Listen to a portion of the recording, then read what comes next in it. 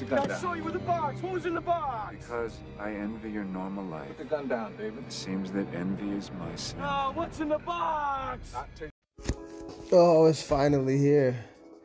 But, what's happening, everyone? Another episode of What's on the Box. It's your host, Samurai Slick, bringing in another episode of a little something something. Hope everyone is safe and sanitized in this strange, unprecedented time that we live in at the moment. And yeah, go kick the door down for 2021.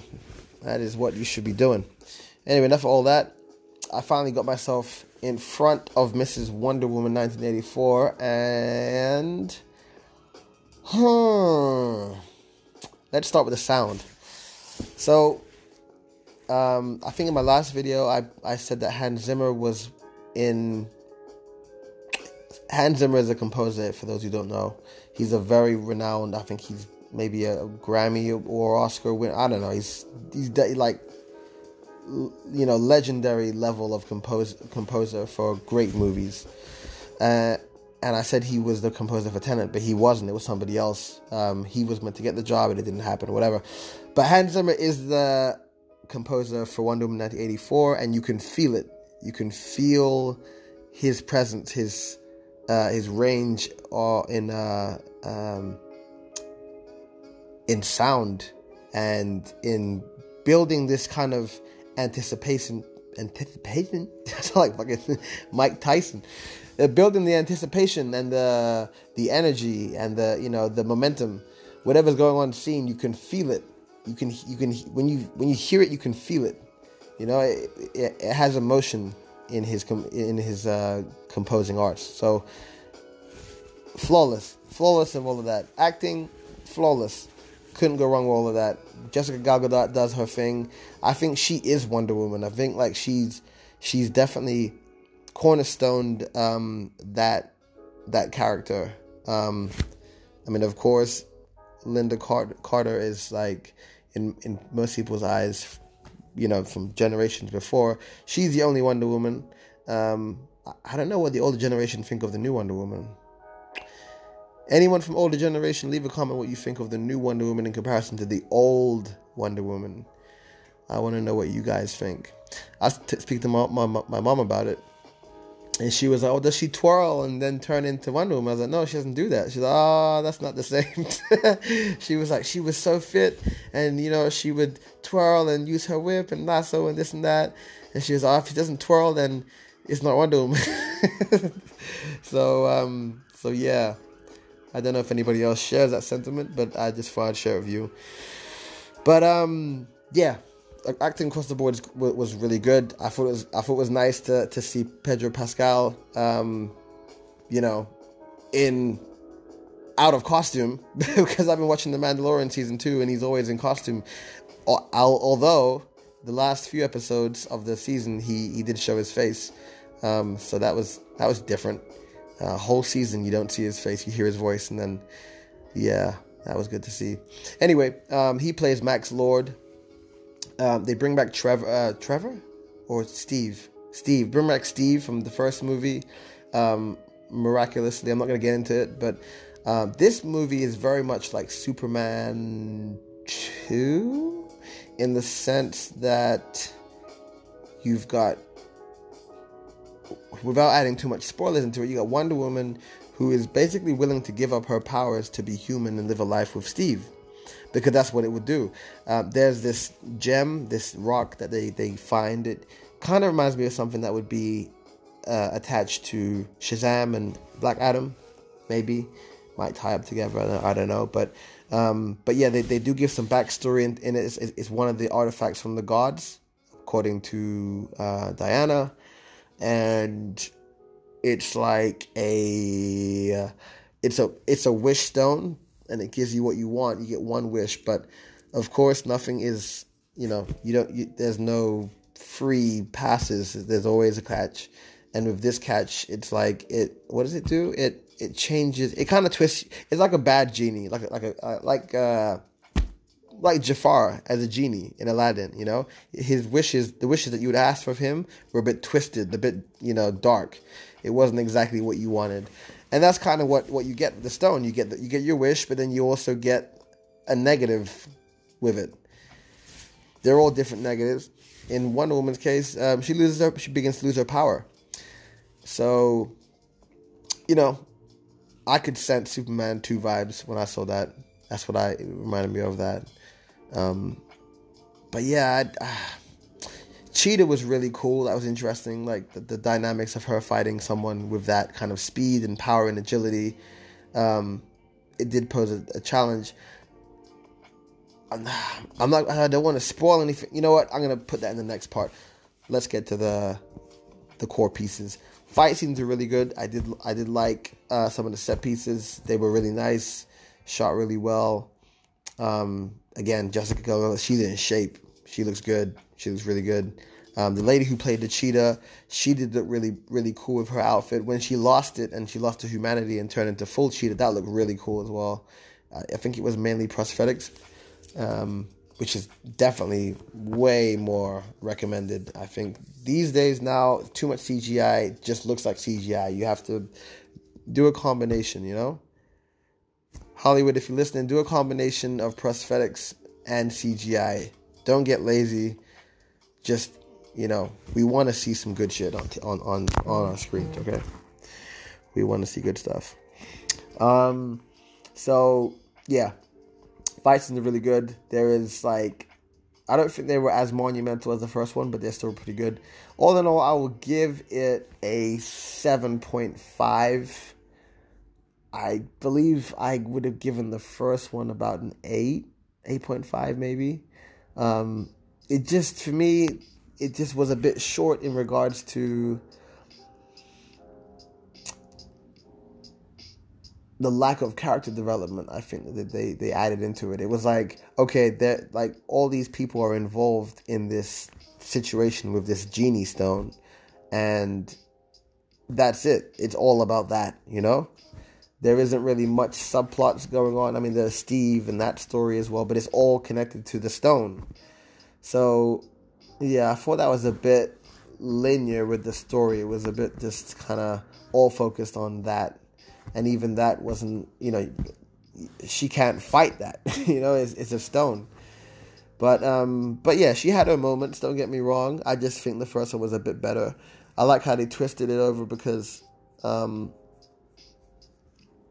rather than her being the fish out of water coming from Themyscira and coming into the world of man, it's now Steve, who's been dead for like 60 years, coming into the 80s, and he's the fish out of water, and she's the one teaching him, you know, this is a coffee maker, this is a microwave, this is whatever. So I thought that was interesting how they flipped it on his head, and she was the one leading him into the future, or his future.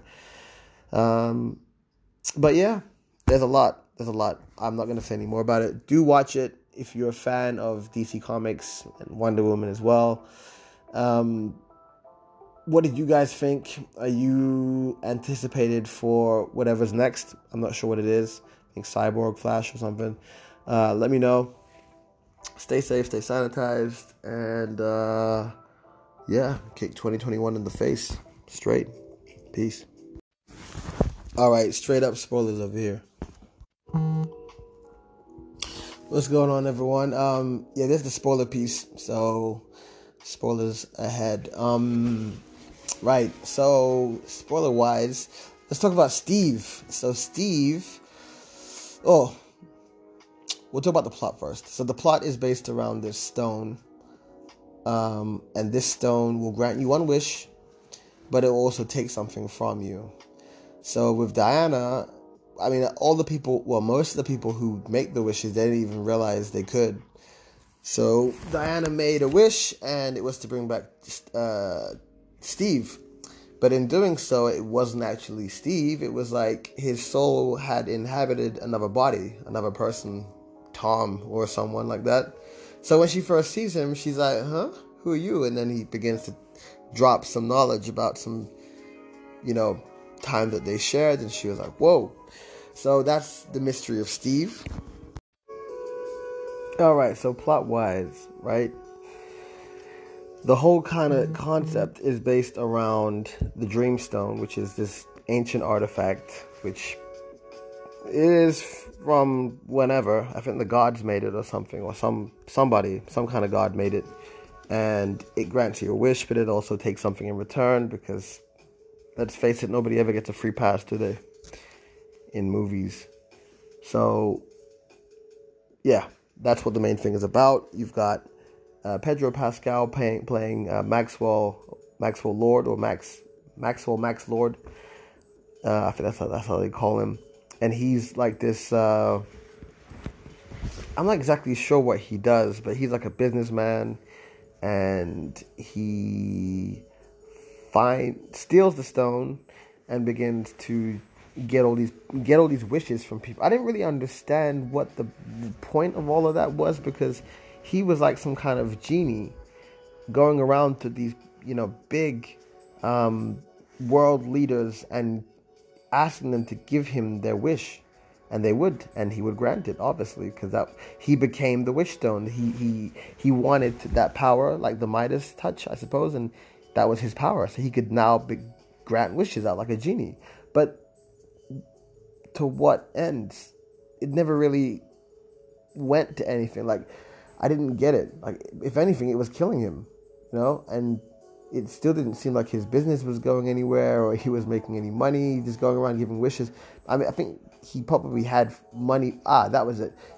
I think he was able to get whatever he needed from these leaders. I'll give you a wish, you give me this, favor for favor, eye for an eye kind of thing. But I didn't really understand what his motivations was. Like, he was getting all these wishes to people for what? Like, I didn't get that part.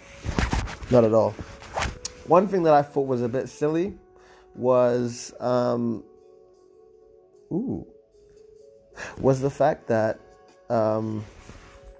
Wonder Woman finds the armor of Astoria, which is this ancient kind of like a legendary legendary Amazonian princess who wore this armor to hold off like 100 Spartans or whatever. And I guess I'll get to that point afterwards, but who that person is. But they're just, some badass basically. And she finds her armor, or she does explain that she finds her armor. You may have seen the clips with her, the gold armor. She finds the armor, and she's just blocking these shots from the Cheetah. Like, she's not using the armor to anything offensive. Just blocking these shots. I thought that was really dumb. That fight scene didn't really make sense. It was just like, okay, I've got this armor and it's for this purpose. Okay, just come and just start wailing at me and I'll just defend it because the armor is so strong. Which eventually it did get torn down, but yeah, that was dumb. That didn't make sense. But yeah, the fight scene was cool after that. But that one moment there just kind of took me out of it. It was like, dumb. So the legendary Asteria, right, is this well-known kind of folk, almost like a myth or of some kind, like Achilles or Hercules or something. And she held off like all these Spartans back in the war when they were, I don't know, battling about land or something, or sheep or goats or something. I don't know, something. Anyway, at the end of the movie, this is full spoilers, by the way. So you've been warned if you don't want to hear this part. At the end of the movie, obviously they have the post-cutscene part, and you see a woman walking with a blue robe, long black hair, walking, strutting with full confidence, which looks like Diana from behind. And then this person saves this kid like it's nothing, like a pillar or a street sign was going to fall, and she just held it up like it was nothing and carried on about her business. And, the mother of the person, the mother of the kid who she saved ran after her and said, "Oh, lady, like, thank you," and turned around and It's Linda Carter. Linda Carter. The original Wonder Woman is in this movie. And she looks so good. She looks good. She doesn't look too plastic either. I don't know what she's doing, but she looks natural. Really, really good. So I don't know if they're going to end up tag teaming in the next movie or something, but her armor is there. It's beat up, but it's there. So there's a whole lot of story that they can go in with her. Maybe she can give Wonder Woman, give Diana some insight into some new powers or new techniques. So there might be some mentorship along the horizon eventually with that. So yeah, look forward to that.